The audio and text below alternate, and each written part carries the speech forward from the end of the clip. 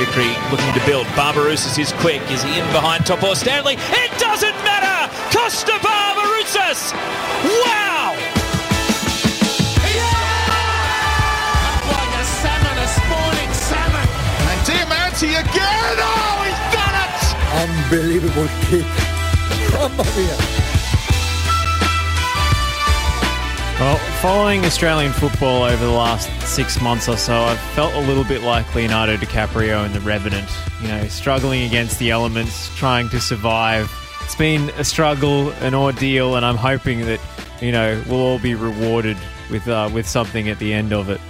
Not necessarily an Oscar, but, you know, some sort of carrot at the end of the you know, pot of gold at the end of the rainbow for Australian football. But it was in fact the Wolf of Wall Street that Graham Arnold was channeling when it was revealed that he's not effing leaving. It's Graham Arnold for the Socceroos until at least the end of the World Cup qualification campaign, and should he make it through the playoffs, he will take us to Qatar as well. I'm here with Jason Goldsmith. My name is Josh Parrish. Jason, how are you, mate? I'm good, Josh. How are you going? I'm doing well.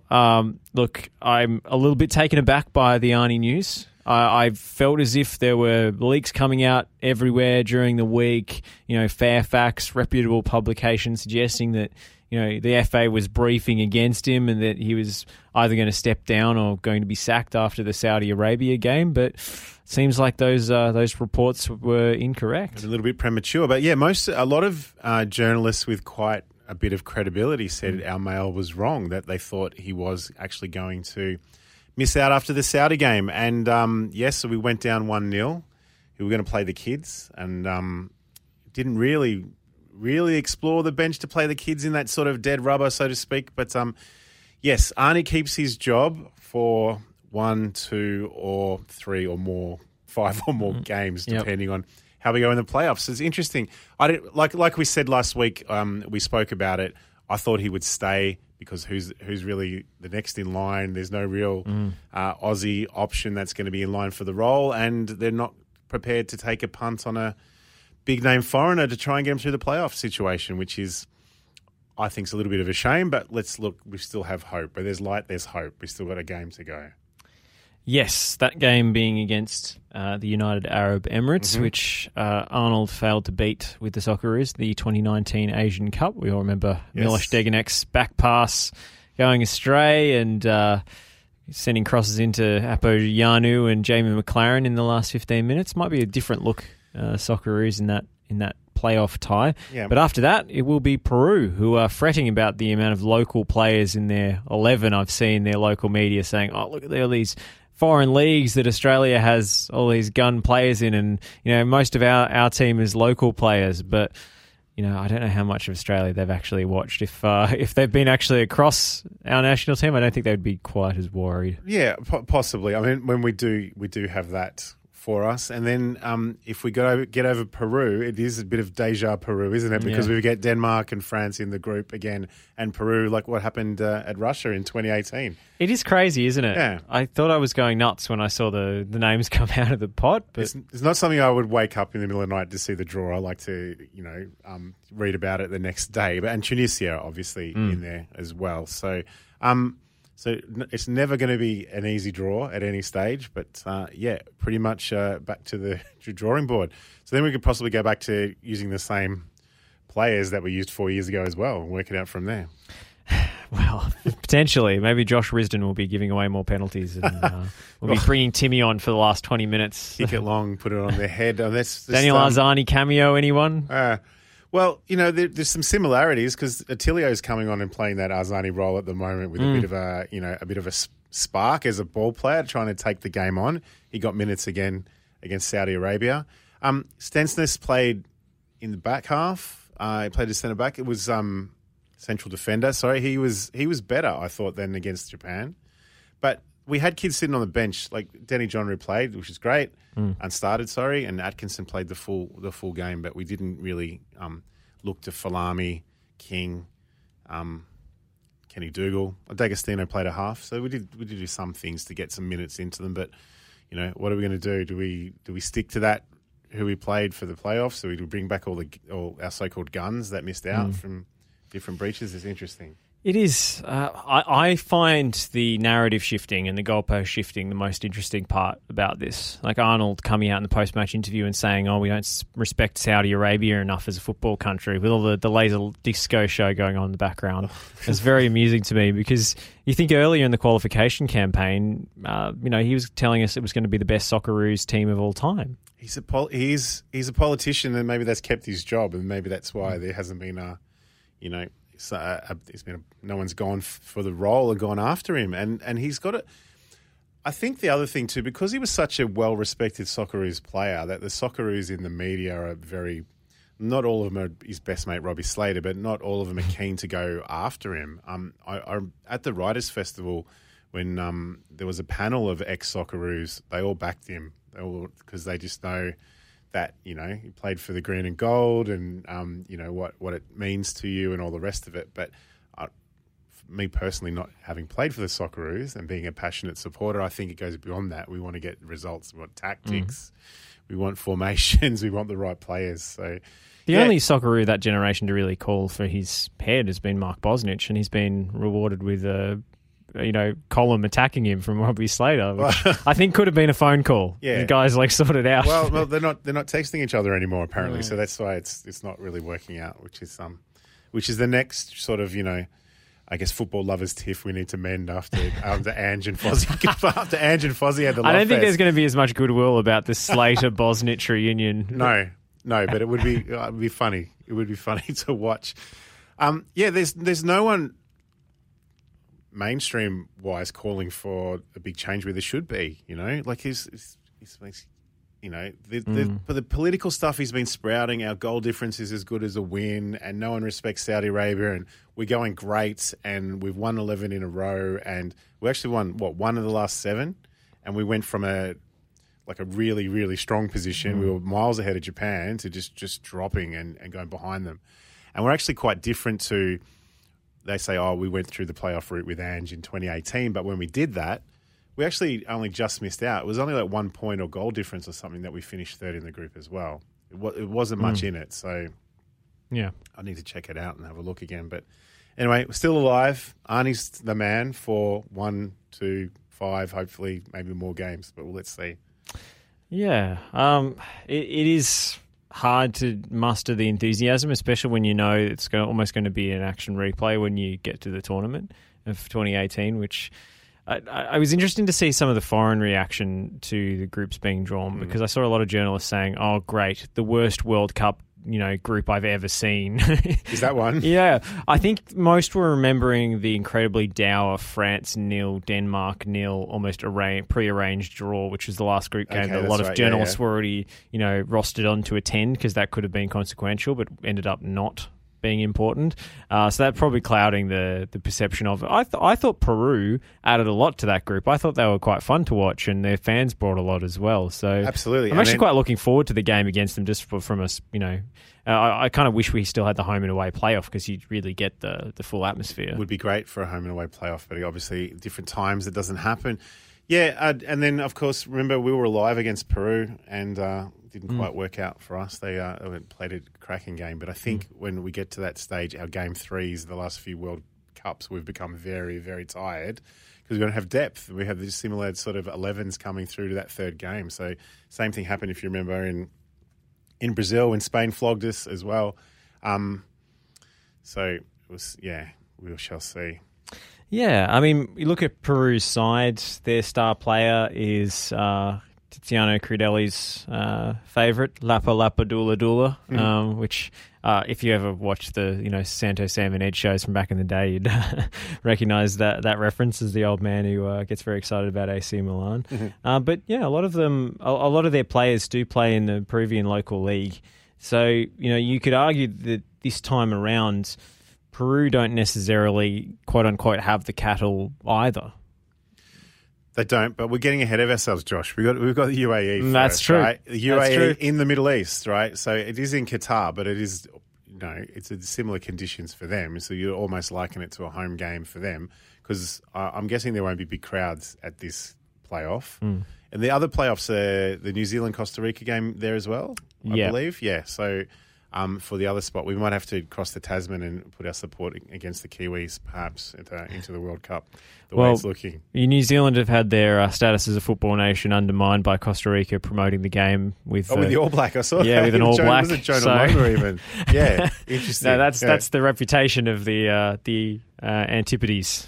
Which is quite unfair, I think, because the two World Cups that New Zealand have been at, they've actually done quite well. So I remember 2010, they didn't actually lose a game. Yeah, they drew everything. They and took drew on with the world Italy. and drew. They drew with Italy. Yeah, it was amazing. Bad. Yeah. Mind you, Smells was offside by about 40 metres. Yeah, it wouldn't have counted in long VAR. Time ago, yeah. Who cares? Yeah. Like that was also a horrendous Italian team, which... so a lot of confluence of factors, but they also had that was an Italian team at the World Cup, so they can't be that bad. Yeah, actually, good point. So they haven't made the last couple. I hope Nick Tabano's listening on that one. But yeah, they also had a bank manager in the side at the time, and New Zealand a fair bit better than they were in 2010. I would argue, or at least as good. Yes. Maybe Son's Winston Reid this time around, but Arnie staying on, I think, probably reflects the lack of money to terminate his contract early and bring in a suitable replacement, gun for hire, which I think represents just how strapped for cash FA is these days. Well, they got $25,000 for him walking his dog when he breached the COVID regulations, so maybe they should have dangled some of that money in front of someone for the playoff game. Are there any other fines we could level? Has he left his car in the wrong spot? Right. That's not your car. That's JJ's car spot. You can't be parking there. Yeah. Apparently that was one of the factors where Arnie's when it was leaked that he may have lost his job was we're not happy with how he's performing, and he's gone and done this and walked his dog and had a swim or whatever he did in the beaches. But it's a pretty big fine. I mean, leaving Denny Jonro out of the team for the whole qualification campaign versus having a swim when you should have been in ISO, anyway. I'd have different reads on it, but I am frustrated by, I guess, the lack of ambition here, lack of creativity, the lack of making a solid bet on the $20 million or whatever it is that you get for qualifying for the World Cup. But even his solid bet. So we brought in two strikers because we had a lack of strikers. If you recall, we were talking about Fornaroli and D'Agostino. So Fornaroli against Saudi Arabia played the first 45. He came off at halftime, and D'Agostino played the second 45. So to me, he's he doesn't know what's going to work. No. And he's saying, well, we've got two strikers. We'll just try and see what happens in each half. I think that's a good enough segue to head on to the striker who maybe should be in the Socceroos team. Maybe he's the answer we've been waiting for, Mr. Jason Cummings, who was in Ballarat on the weekend. He had no idea where he was, but he managed to score 2 goals regardless. You know what? The weather probably suited him in Ballarat, being from playing most of his games, most of his football in Scotland. We joked about capping the cum dog at the start, right? Because he's such a big character and a big personality. The combi van, the tattoos, the Joker celebration. He's actually a very, very good footballer. He's a very good footballer. Yeah, it's gone beyond the meme at this point. It's gone beyond him dressed as a wrestler with his nickname scrawled across. Yeah, correct. I mean, and then he's had a few issues, but what man in their early 20s doesn't, right? In terms of he's 26. Right, we got Fornaroli at 34, who's injured and is actually hasn't been the same player since he had his big injury. He's actually injured coming back from the Socceroos now. Cummings is 26, so for a striker, but he actually adds a little bit more than the other strikers we've got in the squad. He brings his teammates into it. He's working so well with Urenia for the Mariners.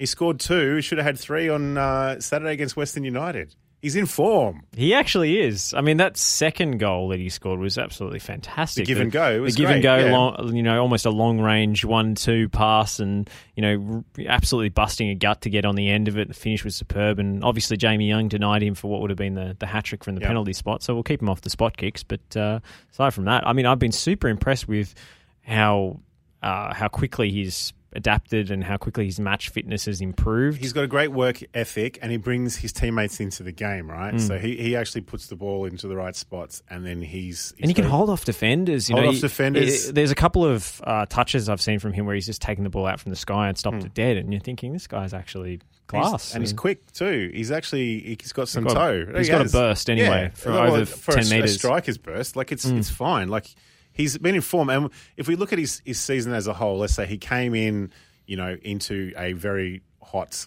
You could playing in Scotland. He's come into a hot summer to try and learn some tactics, and they sort of brought him into it, and you could see he lacked a little bit conditioning early. He's found his feet.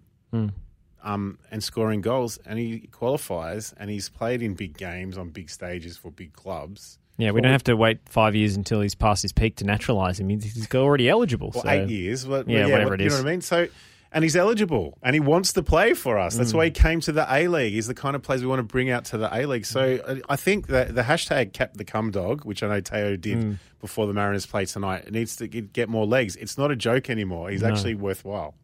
Yes, it's the joke is jumped the shark, and now it's become the Joker. I'm on board.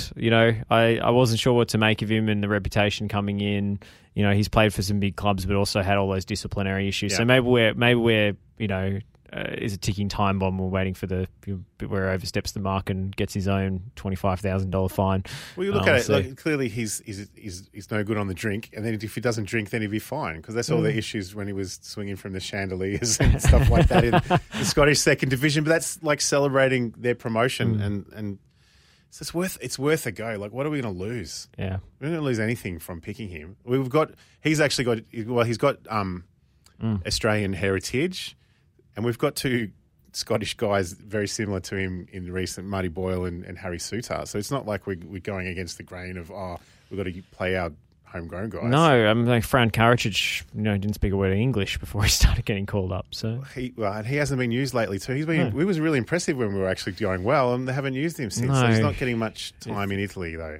It's tough. He had, I think he had long COVID, Arnold said, and he started losing minutes at Brescia, but he's back now. So on to the subject of right backs, which has been a topic of conversation since Jason Guerrier's assist on the weekend, and Nathaniel Atkinson and Fran Karacic, probably the two most popular choices at the moment. Yep. Ryan Grant, of course, favourite of Graham Arnold's. I was debating this earlier today off air with some of the other FNR crew. Who would you have as your right back in the Socceroos team at the moment? Because Josh Risdon's also been exceptional this season. Very good question. I've been super impressed when Karacic was in form for the Socceroos. Going, he's actually got it. He's got some skills. So if he got back to fitness, I would have him. I think if Atkinson showed at the A-League level last year, and especially in the grand final, what he can do. So I would go. I'd say Atkinson because he's getting minutes. Yeah. No one's putting Ryan Grant first, I don't think, outside of Arnie. Not at the moment. He's. I think he's fallen off a bit, I have to say. Like, he was a force of nature in the A-League when he first started getting picked for the Socceroos, and I could totally see the logic because he just had this ridiculous athleticism, but I just feel he's lost a step lately, and he said a few things about struggling coming back from COVID. That might be an issue for him as well. Maybe he needs the haircut back. Maybe that was the whole Samson, right? Yeah, it might have been. Red card for him last week, so I don't think he's going to be the answer for us. And if we're going to go down this playoff route, well, we just give it. We can't just go I don't think we should. I'm really worried that we will go with the tried and true formula of what Arnie's actually delivered in the last 10 games. Except it's been tried and it's not true. Correct, but he will do that. I don't think he's backing himself all the way through. The FA of backing him and giving him these games. Sure. So they're not going to try anything different. So it'll probably be Ryan Grant, if you would, in all honesty. Well, with that, I think we'll go to a short break. And on the other side, we've got many international visitors to talk about, some of whom have declined the invitation at the last minute. And we're going to talk about the Sydney Derby and the rest of the A-League action as well. So stay with us here in the Oz Football Hour on FNR. Victory looking to build. Barbarouses is quick. Is he in behind Topor Stanley? It doesn't matter! Costa Barbarouses! Wow!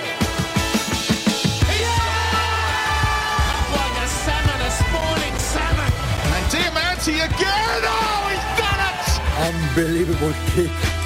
Mamma mia. Well, sometimes we think Australian football is farcical, but at least we haven't had customs officials coming on the pitch to deport players during a game. That's what Argentina had to put up with earlier in their qualification campaign against Brazil. But that match, having been abandoned, might be set to take place in Australia, at least according to Fairfax, who have the word that the MCG is the proposed venue for these two teams to play out their final World Cup qualification game. Of course, a formality with both teams already having made the tournament and even been drawn into groups. So it is a dead rubber, but still a theoretically competitive fixture between two of the world's powerhouses of international football.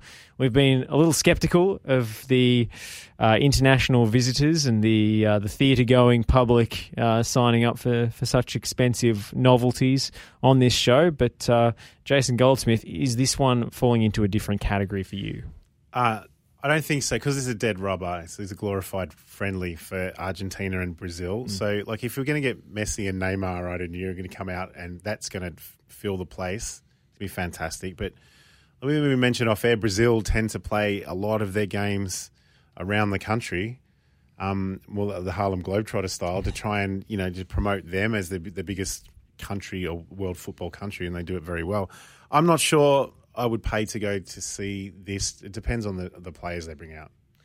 It's interesting, Brazil being the travelling sideshow, because I've heard Tim Vickery, the esteemed journalist who lives in Brazil. He's English, but he's lived there, for decades now, and he feels that the international team being treated as this travelling circus has actually damaged their own emotional connection to the Brazil fans, and it's also damaged the way Brazilian players actually feel about playing for the national team. It's not as special anymore when they're basically being told to, put on the international shirt so that they can make the federation another $1 million, which is quite interesting to me, and it puts Australia in this weird position of is this actually ethically right? Are we taking the Brazilian national team away from their people?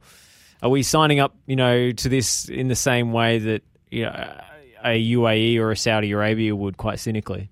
That's the interesting one. And I would say, to his point, more so that the Brazilian players that naturalise for other countries, and there's so many of them now that do that. They're not good enough to play for the Brazilian team, but they will play for the countries that they play in. Look, would you see them sending a full strength squad to Melbourne? Like, and who's backing it? I wouldn't have thought so.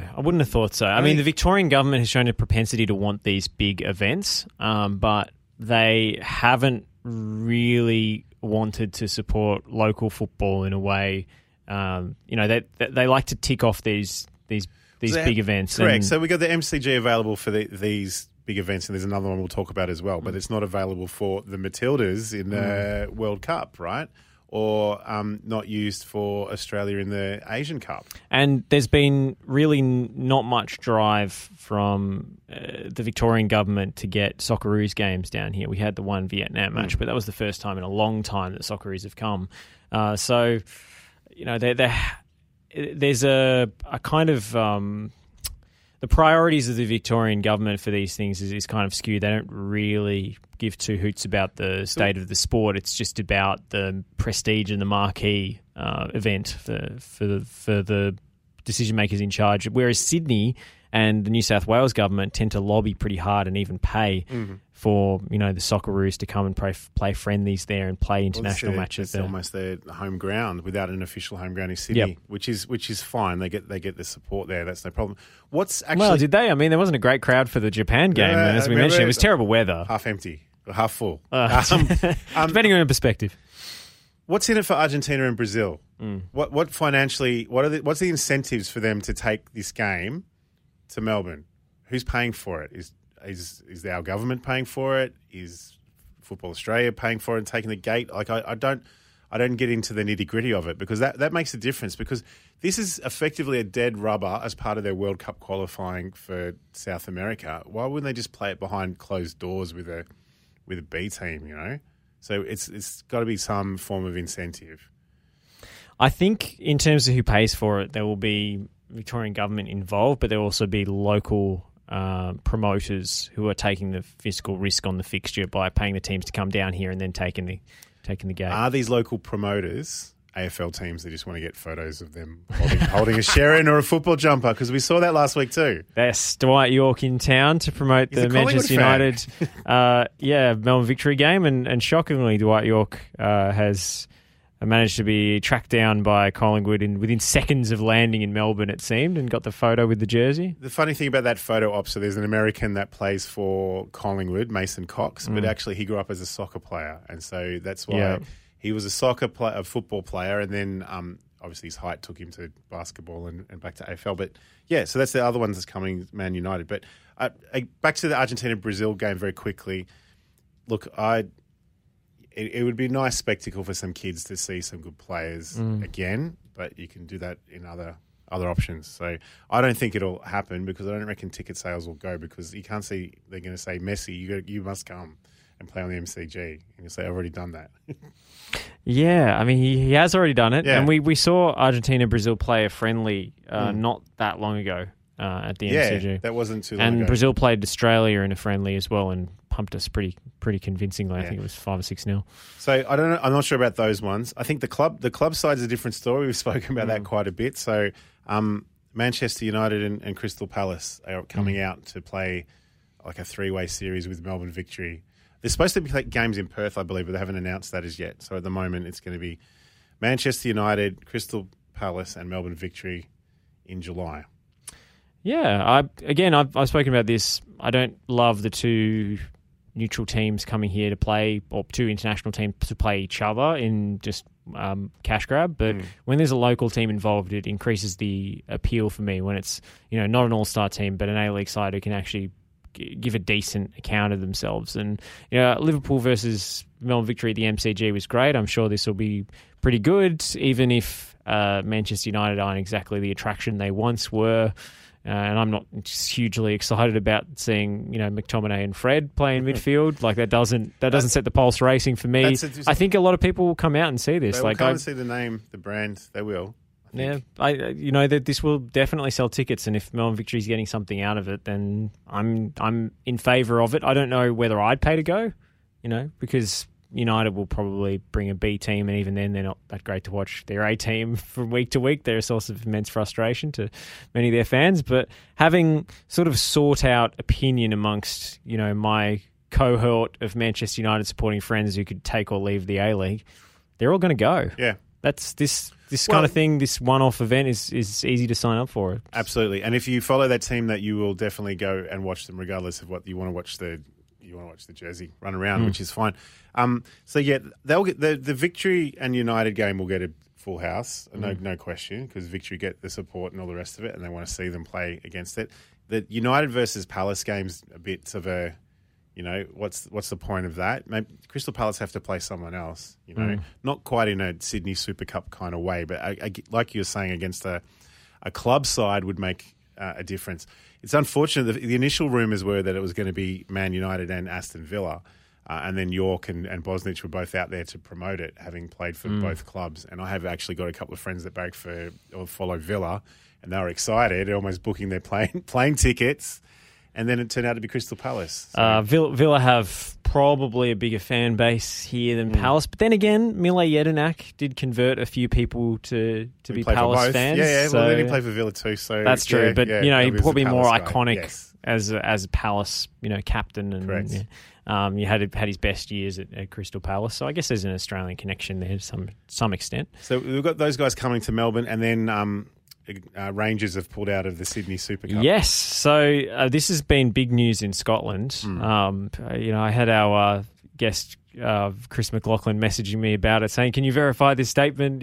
So it's all the talk over there. It almost raised, maybe one eyebrow. And well, they protested. Then when they're throwing tennis balls as part of the protest onto the pitch. Yes, and this is what was the symbolism of the tennis balls? I don't know. Yeah. Just a way to interrupt the game, yeah, but. I feel as if this is probably vindication for those fans who felt, this fixture should never leave Scotland. And also, those Rangers supporters who didn't want to didn't want their club essentially playing the undercard and the heel to Ange Postecoglou's hero they were, return. and they were actually getting paid less too to actually compete. So the funding for them to come out, Rangers were getting less money than Celtic. Celtic would get more of the home support in terms of Ange and Tommy Rogic and the rest of it, not just the ones that support the clubs. And again, they've probably cheapened the fixture in terms of sending it out here as well. So, but there's talk of there might be legal action against Rangers for that because they've sold it as the big, Old Firm derby down under. Interesting one how that will go. So, if they get a replacement team, who are they going to get to replace them? Like, how can you replace Rangers? Are you going to get Hibs or Hearts or something? Hello, Lockie. We can't. No, in terms of the names for that Sydney Super Cup, there's no one unless Manchester United hang around and jump in and play Celtic, right? Then you're only really going to get something iconic like that. To be clear, and to be frank, and I might be in the minority here. I wasn't especially interested in seeing an Old Firm derby in Australia just for the novelty. No, because you wouldn't get the atmosphere. The atmosphere meaning the noise, not the broken glass and stuff like that we saw on the weekend. But you know what I mean? You get the absolute rivalry and the the logistics of playing it at that stadium in Sydney were probably quite difficult from a security point of view if there were going to be lots of fans coming across. So you're just begging for the Daily Telegraph headline of soccer hooliganism, I think. Yeah, correct. And then blowing up over some minor thing. And I'm more interested to see Celtic come because of the Ange connection and to play against the local team. I think it's a bit sad that he's going to Sydney instead of Melbourne. I know we're biased, but Ange is from Melbourne and he coached Victory in Brisbane, so I'd rather see him play against one of those teams. To see Ange Postecoglou being from Melbourne holding a Sharon or a football AFL jumper as well. But, it's the same thing, I guess. Celtic, they'll have pictures of them on Bondi Beach with a surfboard and all the rest of it. It's just the way it works. Well, you reckon he's a Carlton fan? He apparently is, probably. Yeah, he is. He would be. Apparently, yeah. There you go. He's up and about. Celtic are on top. So yep, and Carlton on top as well. So he's loving it. But let's talk about the actual Old Firm game that happened, not the one that's not happening. With Celtic going behind 3 minutes in, an Aaron Ramsey goal, but Celtic coming from behind, quickly equalising through our own Tommy Rogic, and then Cameron Carter-Vickers scoring the winner midway through the first half. But Celtic recovered, I think, very well from the blow of conceding so early, which I was concerned about. Conceding an early goal at Ibrox, it's not a position you necessarily want to find yourself in. But they responded so well. Yeah, and as a Socceroos fan, first and foremost, that's what I am seeing Tommy Rogic play well. Is actually you sort of go, actually he didn't play in the last two games, and he's going to be hopefully available for the playoff, and then that makes a different spin on things for us. Because he has that creativity and the ability to do these things. Yeah, let's hope so. Yeah, absolutely. But and so what are they, 6 points clear now? 6 points on top, which is quite significant given the way that Celtic started the season with a few struggles, a few fumbles. Some of those were in European games, of course, but they did drop quite a few points in the league, more so than a Celtic side who's on the charge for a league title usually would. But 2 wins over Rangers, first at home, the 4-0, and now this away at Ibrox winning 2-1 has changed the equation completely. Well, hopefully the narrative will remain historically that what Ange inherited and what he turned around will be there, because unfortunately if you look at the Scottish League, what is it, since 86 that it's Rangers or Celtic every single year since 1986, right? So him taking Celtic and then taking them to potentially the title, if you're looking back in 100 years, you'd be going, yeah, of course he did, because that's what they do. It's Celtic or Rangers, Celtic or Rangers. You need to say he came in, he didn't have any money to buy players. He had to pick and choose some, bargain Moneyball type players from Japan, and didn't have his backroom staff, and Celtic were on its knees and everyone was against him, and he turned it all around. That narrative hopefully can remain, because otherwise, I mean, that Alan Brazil clip is going to live forever. Well, let's hope so. On Posta no clue, whatever you called him. But you know what I mean? Like the narrative needs to be there. It needs to stay. It needs to say that what he's done. Never mind that he played against Ange Postecoglou when he was in Australia. He did, and you can read about his stint at Wollongong Wolves in my book. Be Seamless plug. Be my guest. You know what?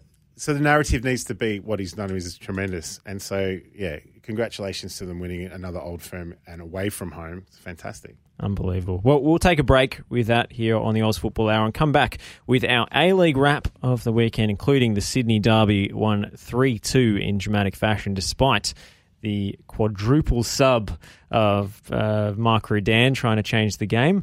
Sydney FC coming away with the 3 points in an end-to-end fixture. So we'll be covering that on the other side of the break here on the Oz Football Hour. Victory looking to build. Barbarouses is quick. Is he in behind Topo Stanley? It doesn't matter! Costa Barbarouses! Wow! Like a salmon, a spawning salmon. And Diamante again. Oh, he's done it. Unbelievable kick. Mamma mia.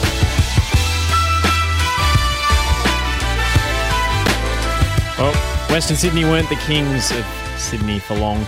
Sydney FC back with the bragging rights after a Trent Bahagia second half brace secured the points coming from behind in the Sydney Derby. 2 goals in quick succession.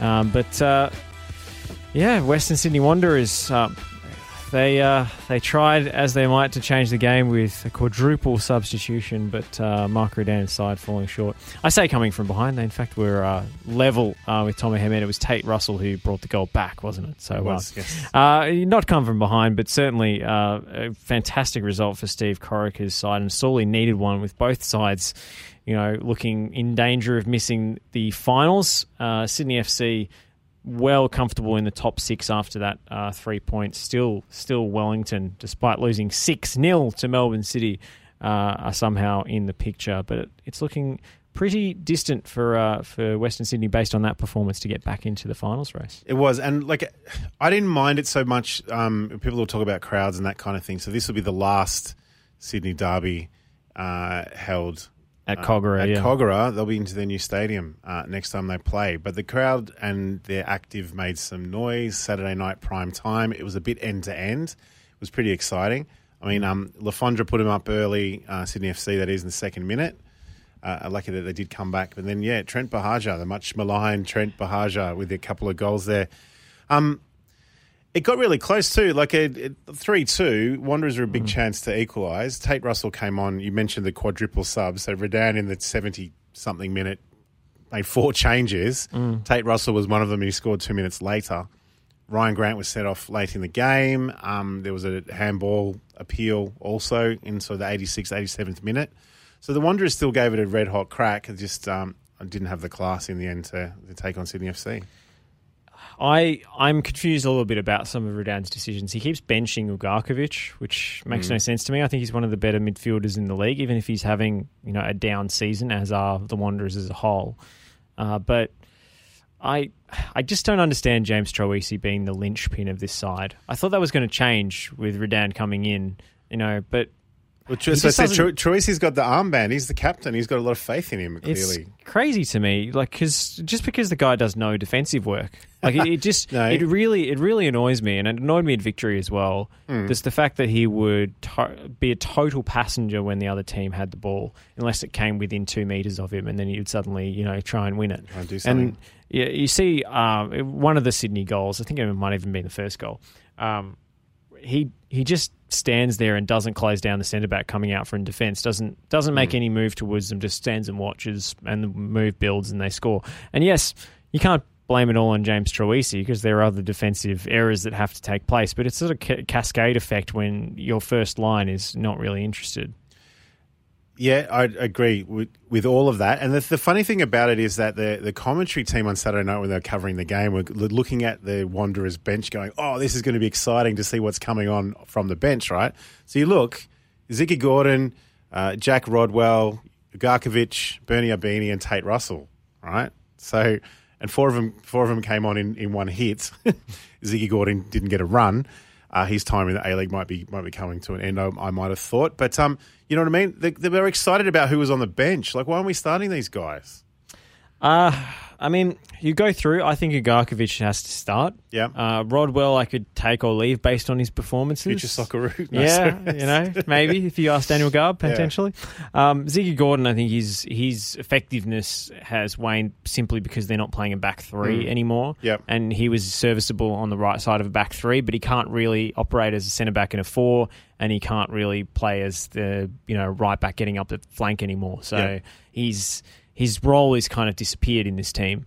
He was decent for a while in that very unique position where it was sort of half and half, right back and centre back, but they don't play that way anymore. So therefore, no more Ziggy Gordon. Mejias getting supplanted in the team by Margush is just such a clear indication of where the recruitment failed under Robinson. They brought in and filled a visa spot with this goalkeeper that's not even the starting one when Margush was absolutely fine and even quite one of the better players last year. But Abini, for me, has been one of the biggest disappointments of the entire season. His career is just adrift. I don't even see him as necessarily an A-League caliber player anymore, even though he's got the name. Well, when Redan, he's got the keys now, doesn't he? So what he does with the team in the off-season is quite interesting, because if you look at some of the players and the age level and the rest of it, so you're looking at, Dimi Petratos, Terry Antonis, Adama Traore, you know what I mean? Then plus you've got Bernie Abini and these guys, Ziggy Gordon, that have been 2 or 3 clubs that are sort of pushing late 20s, early 30s, that they're probably not going to be their answer for them moving forward. That's anchored to second last on the ladder. In saying that, they did take it up to Sydney FC. I think Sydney FC also similar sort of profile in terms of their players as well, coming to that sort of stage of their careers. So, look, a Sydney derby is always worth watching, and that was pretty interesting. The Melbourne derby coming up this week as well, but you wouldn't really know it in terms of promotion of some of these games coming up in the A-League, because to fill out the fixture before the season finishes, we got games Tuesday nights, Wednesday nights, Thursday nights. There's a lot of football coming up in the A-Leagues in the next few weeks. There certainly is. Packed schedule. We can't even really take a break for Easter as a result, because just don't have time. We're just racing through and trying to finish the season in a big hurry. To look at some of the other games, Adelaide United 0, Melbourne Victory 1 was the other Saturday night marquee fixture. Marco Rojas scoring the winner after 7 minutes. Very nice bit of play, but it was most of what Victory mustered in the game. They only had 4 shots. There was a couple of moves that were ruled offside subsequently, including a Victory goal. But, they don't count on the stat sheet. And it was a lovely move. Marjota finding Guerrier for the cutback, and Rojas, nice to see him with a bit of decisiveness in front of goal. He's kicked a few goals lately. He's scored, hasn't he? He has. I was really criticising him for his tentativeness and failure to shoot a lot of the time. But so maybe he actually scored one that was later ruled out for an earlier offside as well. So he's showing a bit more confidence in front of goal, which is good to see. His 17th stint at the club. It's great. Just kidding. His 3rd stint. Yeah, he's the yo-yo player. He boomerang. He always comes back. He does. He must like it here. The Melbourne teams are occupying 3 of the top 4 teams at the moment, especially looking at Victory's game against Adelaide. They've got a lot of games in hand from the top 2 teams that they'll actually push to get a lot higher up the ladder and in a bit of form. So Popper's doing the job there. Yeah, I think you have to credit Tony Popovic. Victory held on in this game through barrage of late pressure from Adelaide, but they didn't create anything particularly clear cut aside from when Lachlan Brook hit the post. I thought Victory's goalkeeper was, as we've seen, he's been pretty unreliable this season, but he was miles away from that shot, even at his near post, completely wrong footed 2 metres away, and he just watched on helplessly as it rebounded off the post. So a bit lucky there, but Adelaide, for me, a little bit underwhelming. They've had these late rallies and pinched a lot of points in the last few minutes of games, but I don't really see them as a title contender, even if they were up there earlier in the year. No, they're kind of mid-table, and I think that's where they sit, where they're going to produce like most of their a lot of their wins have been last minute, sort of equalising goals to steal points at different stages. It's always a good game.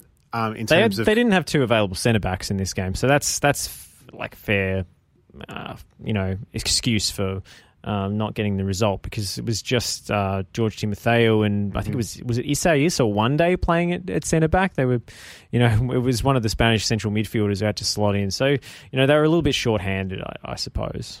It's always good entertainment, though, in Adelaide, the original rivalry between these two, although some Victory fans didn't cover themselves in glory. If we want to have a very quick chat about that. Yeah. Look, Josh Cavallo has, the first openly gay footballer really to come out in the world, and he's copping some really unnecessary abuse from the fans, and I think it's Victory again the second time, and they're doing their best to address it. They need to come out and stamp it out and do something about that straight away. Again, my take is sort of the same as when it happened last time, is where is the active support leadership on this? And they've refused to politicise the issue, but I don't think it's a political issue. It's just like... Well, it's the thing is, it's an away game, right? So they would be able to actually... They have a whole bay of the away fans in Adelaide. They know who's travelled across there. They would be able to pinpoint who the people are, right? It's not that hard. It needs to stop it. I mean, it's ridiculous to me, because there are about a dozen, maybe 2 dozen troublemakers at Victory games. And it's a headache for the club because, they're very passionate or whatever. They bring the noise anyway, whether that's for the glory of the club or, self-gratification and putting themselves over. I'm not sure. But, they have this issue. There's always nerviness when the NPL team travels because they have to organise different security arrangements depending on, what kind of support the other clubs they're facing have. But those are the sorts of fans who are committed enough to make it to those games, but they're also the same group there's a subset of that group who cause trouble. And we saw that with the brawl at Lakeside a few years ago. We saw it with the issue at St Albans Dynamo as well. Look, they've got an issue, Victory. It's the same group who turned up to the women's Melbourne derby and threw bottles at Tegan Micah. It's the same people happening every single time, and I have no doubt that it's the same. It's that same subset who are the ones booing Josh Carvalho, whether it's genuine homophobia or whether it's it started as that and now it's like to make some sort of sarcastic point about the media or something. I've seen a few things online about that. The effect is the same. You're still demonising someone for being gay, and it really infuriates me, and I just wish the club would just ban those people from attending games, be it NPL or A-League. Absolutely. Because they know who they are. Of course they can work out who they are. I mean, that's the thing. This is happening the thing that's happening you could see the first time it happened was in Amy Park, but this is at an away game, right? You can actually know who's wearing navy blue, and you can work out who's doing it. So anyway, I know Josh's got the support of a lot of people, so including some Victory fans who were there, by the way. Yeah. And credit to those people who took to social media to call it out. That's what you need. You need to be proactive about it and draw attention to it, even if it doesn't look good for your club. So I like that. Yeah, that is also an excellent comment. And so let's hope the next time these two clubs play, we're talking about what's happening on the pitch, I would think. Absolutely. I mean, I just hate that we have to talk about this again because we made such progress this season, having the Pride round in Adelaide, and Josh has been such a trailblazer on this front, got such international recognition for the competition as well. To sour it like this is really disgusting. But hopefully we don't have to talk about it again. Hopefully the club will take some more decisive action this time because, once, you can put it down to a lot of things, but when it's a repeated pattern, there's no real place to hide from it. Macarthur 4, Perth Glory 2. Perth Glory taking a 2-0 lead. The youngsters, Ostler and Coley. Coley scoring a free kick after a minute, the quickest goal in the A-League all season, but they ended up capitulating and losing 4-2. Yeah, quite the free kick too, wasn't it? It was amazing, actually. It was an absolute belter of a free kick. And there's in terms of the kids at Perth Glory, there's some good news coming out of there at the moment as well that Josh Rawlins might be heading to Holland, and he's only 18 years old, which would be a very good move for him. And he's been playing since he was 16 in the first team. We're one of the few players in the A-League to have started that young, and he was featured in one of the Guardian articles, the best young players around the world or whatever, because he's broken through so young. And I agree with that. I think having 50 to 100 games under his belt professionally by the time he turns 20 is going to stand him in good stead. That's the model we want. We keep talking about it. We want these young kids to make it into the A-League, do 2-3 years, and then move on. We want the Denny John Rowe, the Connor Metcalf, now hopefully the Josh Rawlins model to continue. The 4-2 win to MacArthur, Toure and Najjar with the last 2 goals with a bit of some good highlights there towards the end. So, again... Amazing pass from Davila to find Al Hassan Toure. And it's so good to see him scoring again because he had a really, really long drought. Yeah, he did. And then he provided the assist, second one to Najjar as well. So some great highlights again. We want to see these creative kids playing in the comp. Fantastic. Not great for Perth that those last 2 goals went in when MacArthur had 10 men on the pitch. That's pretty inexcusable. No. Well, yeah, with the red card, you'd think they would. But they've already sacked the coach, so they can't really do anything else. They've sacked the coach. The new coach is playing the kids. Yeah. So what do you want? They're not going. They're last on the ladder. Well, not according to the Paramount Plus graphic, who said Richard Garcia was still in charge. Someone forgot to update that as well. They struggled. Really struggled. Anyway, not my biggest Paramount Plus gripe from the weekend. Shall we go there? What do you want to do? Go mini matches. Come on. It's got to be better than that. It's got to be better than chucking the whole 6-minute intro to the game and the entire walkout spiel on the front of an existing highlights package and calling it a day. Like that, the mini match is supposed to be there so that people get a bit of an insight into what actually happened beyond the highlights and the goals that are already there. So there's no point watching them if you're just going to just slap it together in such a lazy fashion. I watched one earlier in the year and there was a moment's silence and I'm not sure what they had that in the highlight package of the 25-minute match, right? It doesn't speak well for the league when the minute silence is... We want to give respect where respect's due, but that's not the highlight of the game. That's just showing respect. That should be a normal part of the process. They spend a lot of the preamble of this 25 minutes. These are the lineup. This is the team. You know, they play the song, all the rest of it, like you're watching a normal game. My kids know that this song off by heart now. Absolutely. Do they like it, or is it just Stockholm Syndrome repeating? We're looking nice. We don't need to tell you twice, Josh. Oh God, that's not going to get out of my head for a while. I know. So that's fine, but they need to get that right. I mean, that's how you package it because people can't invest the 90 minutes. You and I can't invest the 90 minutes of like 8 or 9 games of a round, right? Not when the fixture is this dense. Right. When they got 4 games in a row on a Saturday and then 1 on a Sunday or whatever, they mix it all up. You can't turn away the people that are watching it and the fans. And if they want to watch a mini match, you've got to give them the best possible product. So they're sharing with people and it goes again. Anyway.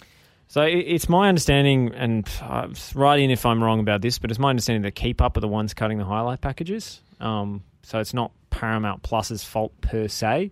But they're certainly not taking responsibility for the product there. And often they miss things, even in the mini matches. I remember they missed a goal in the Victory Newcastle game a little while ago here when Valentina Ewell scored the ghost goal. That's right. And then Ryan Grant's red card didn't even make it into the Sydney Derby, nor did the penalty shout for James Donachie handball. No, I said that. I remember the Ewell one because maybe it was a Sydney fan cutting the highlights. I'm not sure, but I remember the Ewell one because I saw that he scored, and so I watched the 3-minute highlight. I was watching the 25-minute mini match. It wasn't on. Then I watched the 3 minutes. It wasn't in the 3-minute highlights either. It missed a goal.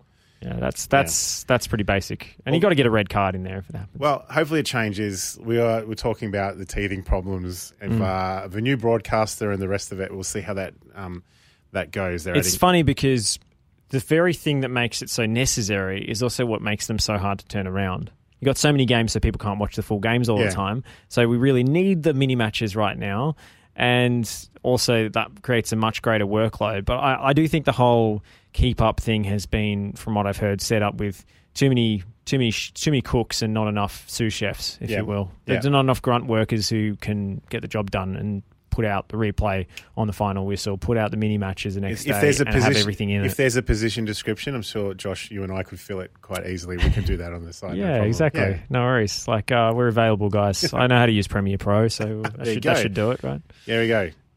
Josh has got a new role for season 2022-23.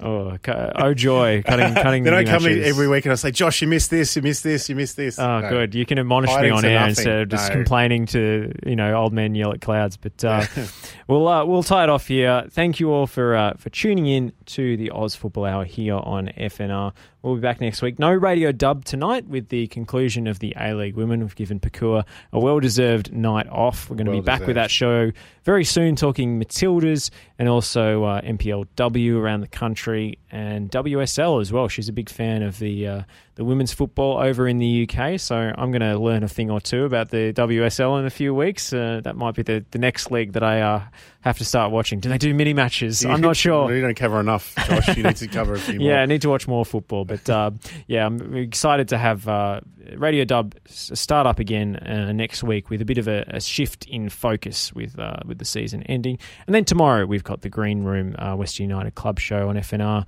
No EPL show on Wednesday because we did that yesterday. So you can find that on the podcast platforms. Myself and Oscar Rutherford talking all things English football. And then on Thursday we've got the Lions Den live from BT Connor Reserve. So that's the week on FNR. We'll speak to you again next time.